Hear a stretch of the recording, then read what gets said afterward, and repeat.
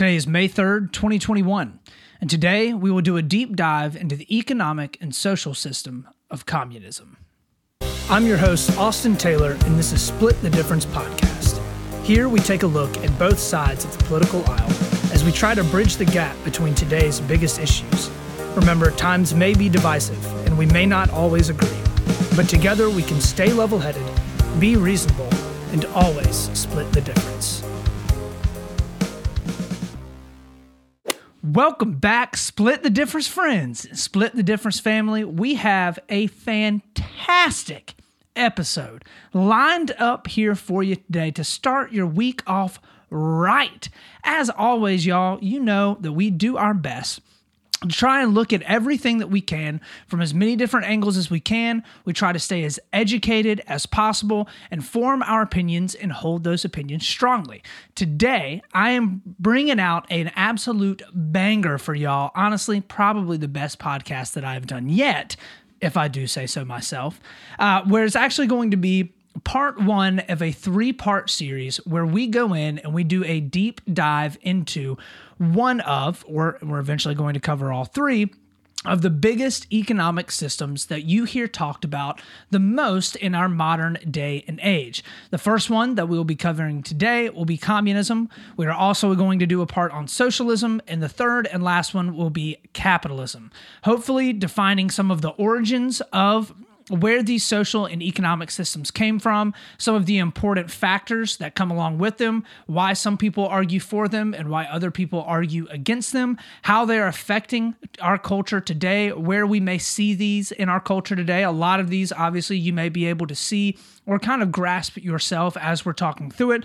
But hopefully, and my goal behind this will be to give all of my listeners good information that they can have, that they can take with them as they are forming their own opinions about all of these different things. I feel like you hear the term communism and socialism, and you also hear the term capitalism tossed around a lot, but many people don't have a solid definition of what these economic systems actually are and what they actually mean for us as we're living as modern day Americans. So the goal is hopefully to give you good history and definitions around it, so you as my listener can kind of formulate your own opinions and kind of get down to the nitty gritty of what it is that you really think about all of these different things. So without further ado, today we talk about communism. So, as always, with my deep dives, I'm going to work very hard to make sure that I am not inserting my own opinion into these episodes, but simply presenting the research and the facts that I have found in as best and an unbiased way as I possibly can in order to give my listeners the opportunity to form their opinions on their own. So I'll purposefully be trying to pull back my own opinion as much as I can, although I'm sure that it probably will seep into some areas of the conversation as we go. So, first things first, we need to define what is communism, okay? So communism is a philosophical, social, political, and economic ideology and movement whose ultimate goal is the establishment of a communist society, namely a socio-economic order structured upon the ideas of common ownership of the means of production and the absence of social class, money, and the state, okay? It is an extreme form of socialism that finds its primary distinction in the fact that it is completely socialized, okay? Meaning that there's the state and the people as a whole own everything communally, okay? And that's where the phrase for communism comes from. It basically is founded upon this idea of communal or joint equitable ownership, okay? It has all of its roots totally that were laid out by Karl Marx, which is why communism is oftentimes called Marxism, okay? Although the terms are not totally interchangeable because Marxism would be more of the philosophy and ideology behind it, and communism would be the actually implemented political system. Most of the times, communism and Marxism are kind of used interchangeably to describe the system of social or political or economic environment where there's a communal ownership of all property, communal ownership of all systems that is based primarily out of the teachings of Karl Marx. So, who is Karl Marx? So Karl Heinrich Marx was born on May 5th, 1818, in Trier, the Rhine province of what was then Prussia, what would be modern-day Germany, okay? He died on March 14th of 1883 in London, England. So he published a lot of different books and pamphlets in his life, the most famous being the Communist Manifesto, which outlines the foundations for communism. We will talk a lot about the Communist Manifesto in this episode. Another popular work is Das Kapital, or just Capital. He only published during his lifetime the first volume of Das Kapital, which was supposed to actually be a multi-volume work or project that he was doing that kind of lays out in a lot of ways the arguments against capitalism and why capital in and of itself is kind of a bad thing. But if you go online and you look up Das Kapital, there are multiple volumes out there because 2 more volumes were published by his, we're going to say, business partner, but that's not really the best way to put Friedrich Engels. But Friedrich Engels published 2 more volumes of Das Kapital after Marx died based upon the notes that Marx left behind. So Engels, and we'll talk about him a good bit as well, pretty much paid for it and supported Marx as he worked through a lot of his pamphlets and books that he published. He was kind of like Marx's sugar daddy in a lot of ways. That's a very kind of watered down way to put it because they were also friends as well. But Friedrich Engels held a lot of the same political and philosophy type of ideologies that Karl Marx did, and he kind of helped Karl Marx kind of get his feet underneath him, and then hopefully, obviously publish a bunch of different books and pamphlets. Okay, so Karl Marx published numerous other books and pamphlets outside of Das Kapital and outside of the Communist Manifesto. Most all of them centered around his study of different economic theories and his critiques of capitalism as a whole, but we are primarily going to only kind of focus on mainly the Communist Manifesto. So Marx was born into a well-off family in Germany. It was actually Prussia at the time, but it's easier, to kind of use the current phrase or word or name of Germany today, because I feel like not a lot of people know about the Prussian Empire or the history of Prussia, and that's not my purpose of this podcast. So his mother and father were both Jewish. However, both of them were later baptized into the Protestant church later on. Many historians believe that this was because there were a lot of prejudices against Jews in that area at the time, and a professional career had kind of a social requirement around it for being a Christian. So they were baptized into the Protestant church, and then Karl Marx in his early upbringing was supposedly a professing Christian. In a lot of his high school writings and stuff like that he did, he claimed to be a devout Christian and had a lot of Christian ideals somewhat that he later lost in his life. His father was a very well-studied lawyer. He was heavily influenced by a lot of the Enlightenment thinkers and philosophers, primarily Voltaire and Kant as well. Both of them had incredible impacts on the area of philosophy and coming out of the Enlightenment. So his father studied and read a lot of those. He was an incredibly well-educated man. So Marx, as he starts to grow up, eventually starts going to college, and he starts to study at the University of Bonn, where he joined a poet society. He spent a lot of times in taverns, apparently. He was actually arrested one time for drunk and disorderly conduct in public, which was, I think, kind of commonplace at the University of Bonn at the time. It was notorious for having a lot of incredibly left-leaning, politically active students that like to party and like to read and debate philosophy a whole bunch. So Marx kind of fell right in. After a year at the University of Bonn, however, Marx left to go to the University of Berlin, where he studied law and philosophy. So there he studied a wide gamut of different philosophers, from all the Enlightenment philosophers as well. He also had a lot of Greek philosophers that were studying, such as Plato, Socrates, Aristotle, a lot of the old kind of like ancient Western type of foundations of philosophy. He studied there at the University of Berlin. He started to develop a lot of his own opinions on a wide variety of different things and started to actually kind of put some of his theories and writings to paper. You also have to realize, I think it's important, that at this time, Enlightenment thought and philosophy was at the forefront of debate within all universities in the Western world. So what would really kind of be categorized as Europe, okay? Philosophers were shaping the vast majority of the thinking and the teaching at all of these educational institutions, and now is one of the primary reasons why a lot of the philosophers' teachings of the Enlightenment era are taught and promulgated by the vast majority of the liberal arts higher education institutions the world over now.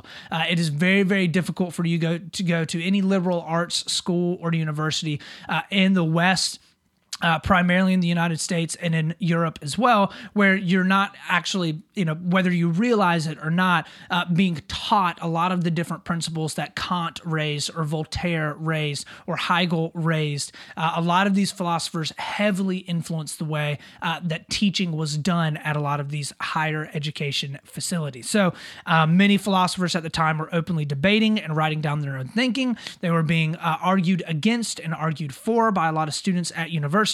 And so Marx pretty much just ran headlong into all of this and kind of devoted a lot of his time to the study of philosophy. So surprisingly, or maybe not surprisingly, if you know a little bit about Marx, his studies laxed a lot while he was at the University of Berlin. He was likely not going to be able to graduate from the University of Berlin because his grades were so poor. So at his friend's urging, he submitted his doctoral dissertation at the University at Jena, which was known to have much, much easier academic standards. The rigor there was significantly lower, and he was able to achieve his doctoral degree in philosophy in 1841. He from then started to edit and run a newspaper. Okay, so he got married to an incredibly well-off woman from a politically successful family in the Prussian Empire at the time. Her whole family opposed the marriage completely, wholeheartedly. They did not want her to marry Karl Marx. And Marx's own father was actually recorded to have said, supposedly, that he, quote, also feared that Jenny was destined to become a sacrifice to the demon that possessed his son. So it seemed like his father at the point in time of their marriage actually was a little bit worried for his bride, his son's bride, because he was worried that his son would not treat her well. So Jenny and Karl end up moving to Paris, France, which at the time was under the Prussian Empire, and was the center of far left-leaning socialist theory. So at this point in time, in the 1800s, mid-1800s, the theory of socialism and what socialism actually means was really kind of getting its start. It was getting its feet underneath it. And he started to run with a lot of socialists at the time and really put together his ideas for communism at that point in time. This was a place that he first started calling for an uprising of the proletariat, which we will define and talk about a little bit here in a bit as well. And he was then subsequently expelled by Prussian authorities, and he decided to move to Brussels, Belgium, because he was saying a lot of incredibly politically egregious things at the time, for what they considered politically egregious things at the time, and they kicked him out of the country. He officially renounced his Prussian nationality, and his friend, Friedrich Engels, went with him. So during this time, Friedrich Engels and Karl Marx started to publish pamphlets and really come against the political and the thinking elite. This was when they kind of started to really establish a lot of their mojo, the things that they were writing about, the things that they were kind of trying to push, they were trying to promulgate. This was in Brussels, kind of the couple years that he was there, when they started to kind of formulate all of these ideas, and this is kind of where communism starts, okay? So now we get to 1847. A group of Germans living in London all met together and formed a group called the League of Just, okay? And they asked Karl Marx and Friedrich Engels to join the group. Shortly after they joined the group, they ended up changing the name to the Communist League, okay? They asked and they tasked Engels and Marx with composing the program and putting together basically what the group would be about. Engels and Marx sat down and put together what would eventually become the pamphlet called the Communist Manifesto, which the group promptly accepted after it was submitted to them, and that kind of became their bylaws a little bit, as a little bit of a political party there in London, England. So, what is the Communist Manifesto? And this is where we're going to kind of start getting into the foundations of and what communism actually is. So, The Communist Manifesto pretty much laid out the foundations and the pretty much the groundwork for communism. It argued that all history hitherto had been a history of class struggles, and that's the key there. It's been a history of class struggles. That societies have always taken the form of an oppressed majority exploited under the yoke of an oppressive minority. Okay? In capitalism, the industrial working class, or the proletariat, there's that term that we talked about earlier, is defined, engage in a class struggle against the owners of the means of production called the bourgeoisie. Okay? So as before, the struggle will end in a revolution that restructures society or, quote, the common ruin of contending classes. So the idea is basically this. The bourgeoisie constantly exploits the proletariat for its labor power, creating profit for themselves and accumulating capital. However, in doing so, the bourgeoisie, according to the Communist Manifesto, serves as, quote, its own gravediggers, and the proletariat inevitably will become conscious of their own potential and rise to power through revolution, overthrowing the bourgeoisie. Okay? The main crux of the Communist Manifesto was that there will always be a class struggle between the ruling elite and the workers, the proletariat and the other way around, the bourgeoisie and the proletariat. So the bourgeoisie are the ruling elite, the people at the top that control everything, and the proletariat are the working class people that are actually going in, working their 9-to-5s, or at this point in time during the post-industrial revolution, sometimes 13, 14, 15, 16-hour days, at the expense of all of the people working every single day to provide all of the capital to go up top. So all of this happens until the workers finally rise up and destroy the class system that has been put in place. And that this bloody uprising and revolution is required for there to be real change. That's incredibly important, okay? If you get anything out of communism, the definition is class struggle, and there's a need for a revolution in order for change to be made. So, the Communist Manifesto set forth 10 immediate measures as first steps towards communism, okay? And here are what some of those are. Abolition of property and land and application of all rents, okay? So basically getting rid of all private property.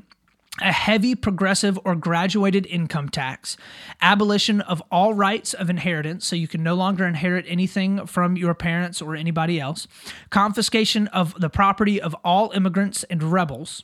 Rebels is not totally defined.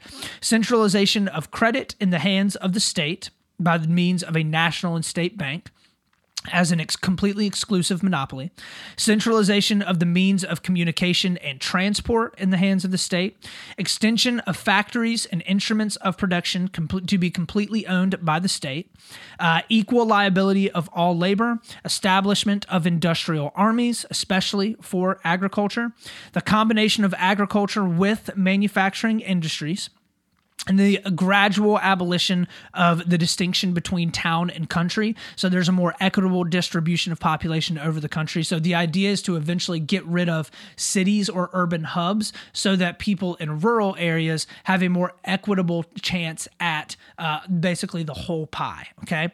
And then lastly, free education for all children in public schools, okay?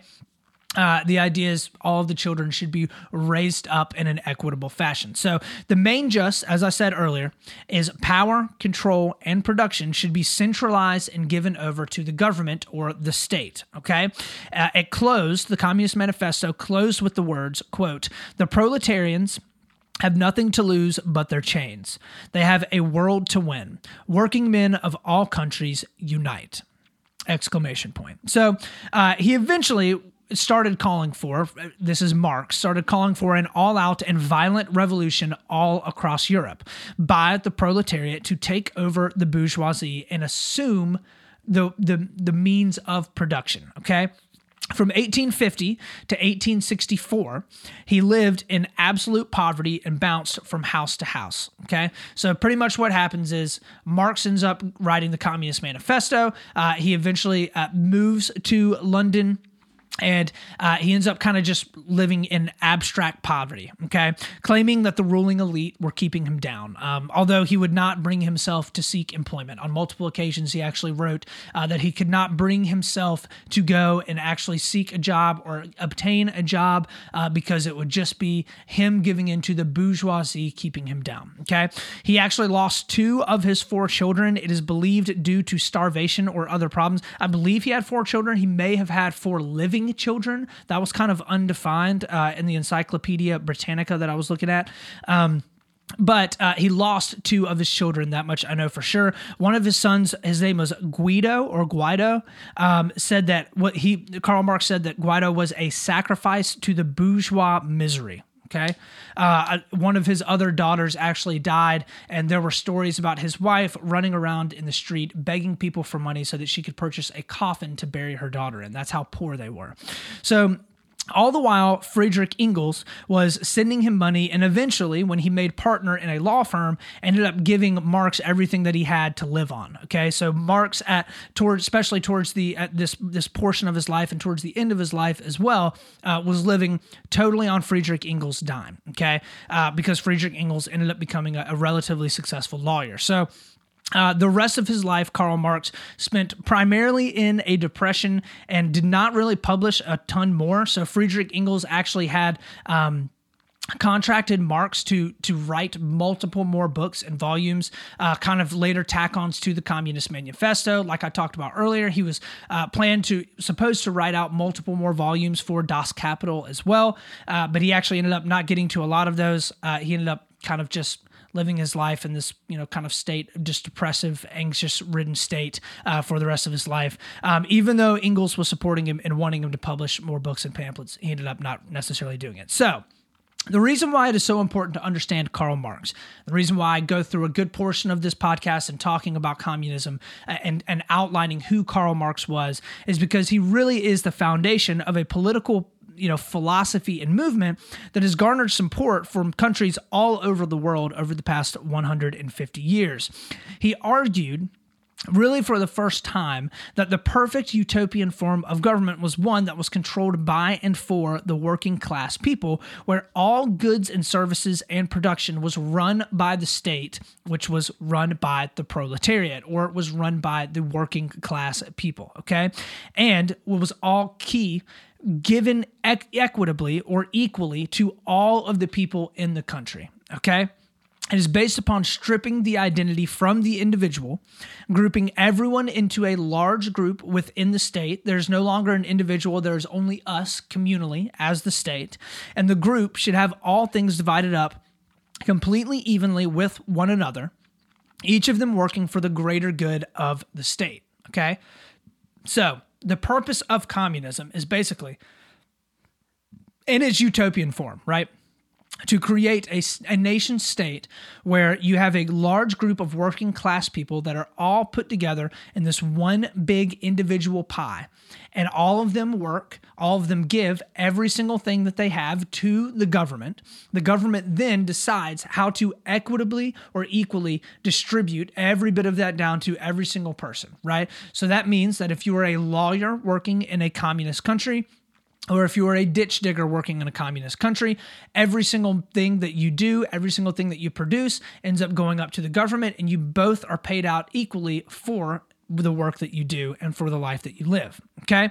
So criticisms of communism are incredibly harsh, especially from a lot of the Western democracies, namely the United States, a lot of the different countries in Europe as well. Although I will say, I think that there are a lot of people on the left side of the aisle in Europe that are have a much stronger affinity towards communism than especially even the far left within the United States. Even the far left of the political aisle in the United States are pretty conservative by European standards. So much of the criticism against communism is caused by and is said because communism has been implemented in multiple different countries over the past 150 years, and it has led to the death of millions and millions of people. That is normally the common argument that you hear against communism, because the people pretty much are stripped of absolutely everything that they have, every way to provide for themselves well, and then the people controlling the state that now owns everything decides what happens, okay?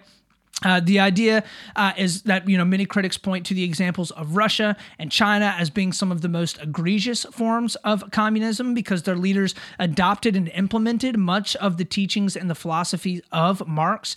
It was done, like, for example, Lenin or Stalin. All of those were established in Russia based upon a gigantic revolt from the working class people. They ended up installing a government that was at the very, very top, powerful, and they got rid of all private property, got rid of absolutely everything, had a national socialized healthcare, a national socialized education, and then millions and millions of people died of starvation. Millions and millions of people died from death of diseases because they were incredibly impoverished, or a lot of them were actually killed or executed at the hands of the government. So it is estimated that somewhere around 100 million people just in the 20th century alone died at the hands of a communist government in one form or another. Okay. Critics also say that the fundamental problem of communism is that at some point, someone has to be in control. There have to be people that decide how things are going to get done, how things are going to be distributed, how these things are going to actually take place, because of course, like Karl Marx called for, there has to be some sort of a revolution, okay? The bourgeoisie are not going to just hand over the reins of all of their money, everything that they've built up. You have to have a working class of people that are the majority actually rise up violently, take over all of the entirety of the state, and then turn it into a communal state, right? So a lot of the critics say, because no human being is perfect, there will always be people that are at the top that have a gigantic amount of power that end up making poor decisions that will eventually lead to a lot of people within the proletariat that are supposed to be protected well under the system of communism, and actually them end up being taken advantage of horribly, or worse, being killed at the hands of a totalitarian dictatorship. So, all of that to say, the key to understanding communism is class warfare, okay? All of Marx's ideology is founded upon the idea that capitalism purposefully steals from the working class through their labor and giving them menial wages by which to live on. He pointed at capitalist societies such as the United States or much of the different European democracies that were there at the time, and he said, all of these countries have an absolutely incredible amount of wealth.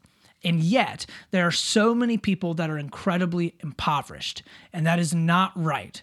And as a result, those people that are actually doing the work should be receiving the vast majority of the benefits from the work that they're doing. It shouldn't be the people that are at the top of the corporations. It shouldn't be the people at the top of the government. It shouldn't be the aristocracy within the society or the monarchs, because there were plenty of monarchs at the time. It should be the actual working class people that are going into the sawmills, that are going into the coal mines, right? Those should be the people that are receiving the vast majority of the benefit for all of the work that they're doing, okay?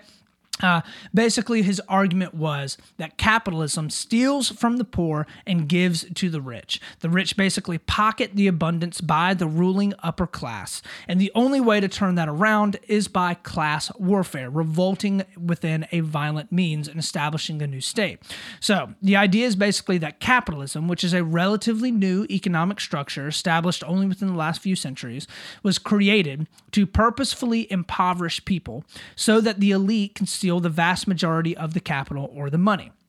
Competition, which capitalism is founded on, and we will talk about that in part 3 when we go through capitalism, but one of the key pillars of capitalism is an abundance of competition, all right? You have multiple businesses that are competing against one another, and as a result, it ends up mutually beneficial for everybody there because you end up getting the best quality for the service or the good or whatever it is that is being provided. So in communism, competition is viewed as a grave evil of society, and instead association is promoted. Basically, that people should be working together communally for the betterment of the whole society, instead of competing with one another in order to be able to gain a better status or to gain a better position as an individual, okay? The large group of working class people are not as individuals, but instead make up the state as a whole, and everything that they produce should be taken from them by the state and redistributed equally. Communism is very important to realize. Communism does not necessarily claim that it will end poverty completely. Okay, that's never, or at least in none of this research or anything that I've done into Karl Marx have I seen where Karl Marx says that it will completely end poverty and that no one will ever, be without any type of need or want. Okay, it instead says that having a difference between people that have an abundance and the people that are impoverished is bad. And there should be no wealth inequality at all within a country because no one is better than anybody else. And as a result, you should have a country or a state that is all looking for everyone to be just the exact same. Okay, everyone should be on the exact same level playing field, allowing everyone to work for the betterment of the society as a whole. So there are still currently plenty of people the world over that claim to still follow and believe in the teachings of Marx. Communism is still alive and well in multiple countries. I don't necessarily know about well, but there are still multiple countries throughout the world that still implement and have a communist country, okay? However, there have not been any countries that implemented communism that I know of, okay, that do not have some sort of totalitarian regime at the top. Okay, whether that's Venezuela over this past decade or so, whether it's with Maoist China, and even now China under President Xi Jinping, whether it's Russia under Vladimir Putin, or Russia, or the USSR under Stalin, Soviet Union. All of them have a totalitarian dictator at the top that pretty much calls the shots and decides what is going to happen for the society as a whole, especially over the past 75 years, okay? There's been a huge power struggle between countries that profess capitalist democracies and countries that have communist regimes because they, in all reality, can't coexist together. They are total dichotomies, okay? They're each other's antithesis in so many ways. And I think socialism, and when we get into socialism, we'll talk a little bit about it, but socialism in some ways is kind of the way to try and marry the two together, right? But communism is all the way over on the far left, okay? And it is an identity or an ideology that requires absolutely no individualism at all. It pushes against individualism as a whole. It pushes against any type of wealth building or greed, what they would call greed, just a foundational level. And it requires for a society as a whole to buy into this idea that we're all in this one big community. Capitalism is on the far right end of the spectrum, and it pushes and promotes individual rights given to every single person, and that every single person is in and of themselves a unique individual that should go out and push for the benefit of themselves and the people that are within their close proximity, okay? And that eventually branches out, into their community, into their state, into their entire country as a whole, their province, whatever it may be, okay? But communism and capitalism are dramatic antitheses to one another, okay? As many of you probably can hear or tell going throughout this podcast, there are plenty of different ways and plenty of different things that even a country like the United States, which would claim to be a free market capitalist society, use and kind of have adopted from communism, okay? And there are many people that are kind of more hardcore capitalists that think that these things are absolutely terrible. So a great example would be like free and public education, okay? Total socialization of education. Or one of the big things that's being pushed right now is the socialization of healthcare in the United States. And you can see that through a wide variety of different countries over in Europe. And the idea is basically to have a society that all comes together and funds for the education of the children and funds for the healthcare of the people that live within that country, okay? That found its roots primarily in Karl Marx's ideology and in his thinking, okay? Now, that's not to say and if you support a nationalized healthcare or a nationalized system of education, that you are a Marxist or a communist now. It's not necessarily what that means, right? Because there are a lot of different nuances. And hopefully some of that will get cleared up when we talk in our part 2 about socialism. However, a lot of the idea of a communal system that is paid for by the people and distributed by the government found a lot of its basis in the socialism and in the communism that was promoted by Karl Marx. So, with all of that, that is the end of our podcast today.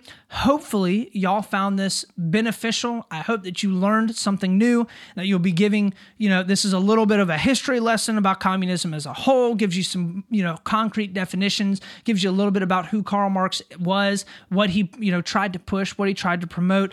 And now you can take this and use this in your own studies as you formulate your own opinions about a lot of these different systems of government and systems of economics that hopefully will be beneficial to you as you're doing research and your study on your own, and you're kind of deciding what you think about all of this. So with all of that, that is the end of our show today. Let's go ahead and hop on into our last quick little segment, something that made me smile.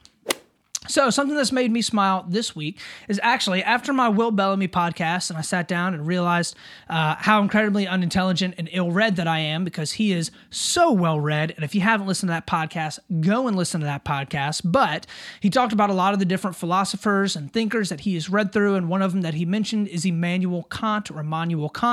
I decided to pick up Immanuel Kant's full workings and full writings over this past week, and have started reading it. And it has been incredibly fascinating. So I don't know if any of you read a whole lot or enjoy reading philosophy. Personally, I've never really read any philosophy before, and I do a good bit of reading, but I've never really gotten into philosophy. It has been really, really cool to read and kind of learn about a lot of the things that Kant was pushing, that he was kind of formulating in his writings. And it's incredible to see how much that has actually influenced a lot of the education that I had growing up. So I've really enjoyed reading that. You definitely should do some reading into, Kant or Dostoevsky or whoever, a lot of those old philosophers, because I think you may benefit a lot from it. So with all that, that's the end of our show today. Thank you so much for stopping by and for checking us out. As always, y'all, we're going to do our best to stay level-headed. We are always going to be reasonable. And of course, we're going to split the difference. This is Austin Taylor. Thank you for listening to Split the Difference podcast, written, recorded, and hosted by Austin Taylor. If you're interested in getting in touch with me on Instagram, you can find me at Split the Difference Podcast. I'm on Facebook and YouTube at Split the Difference, and on my website at splitthedifference.com. Production for the intro and outro music done by Rosewood Records Recording Studio. If you're interested in booking or learning more about them, you can reach them on Facebook or Instagram at Rosewood Records SC, or on their website, www.rosewoodrecordssc.com.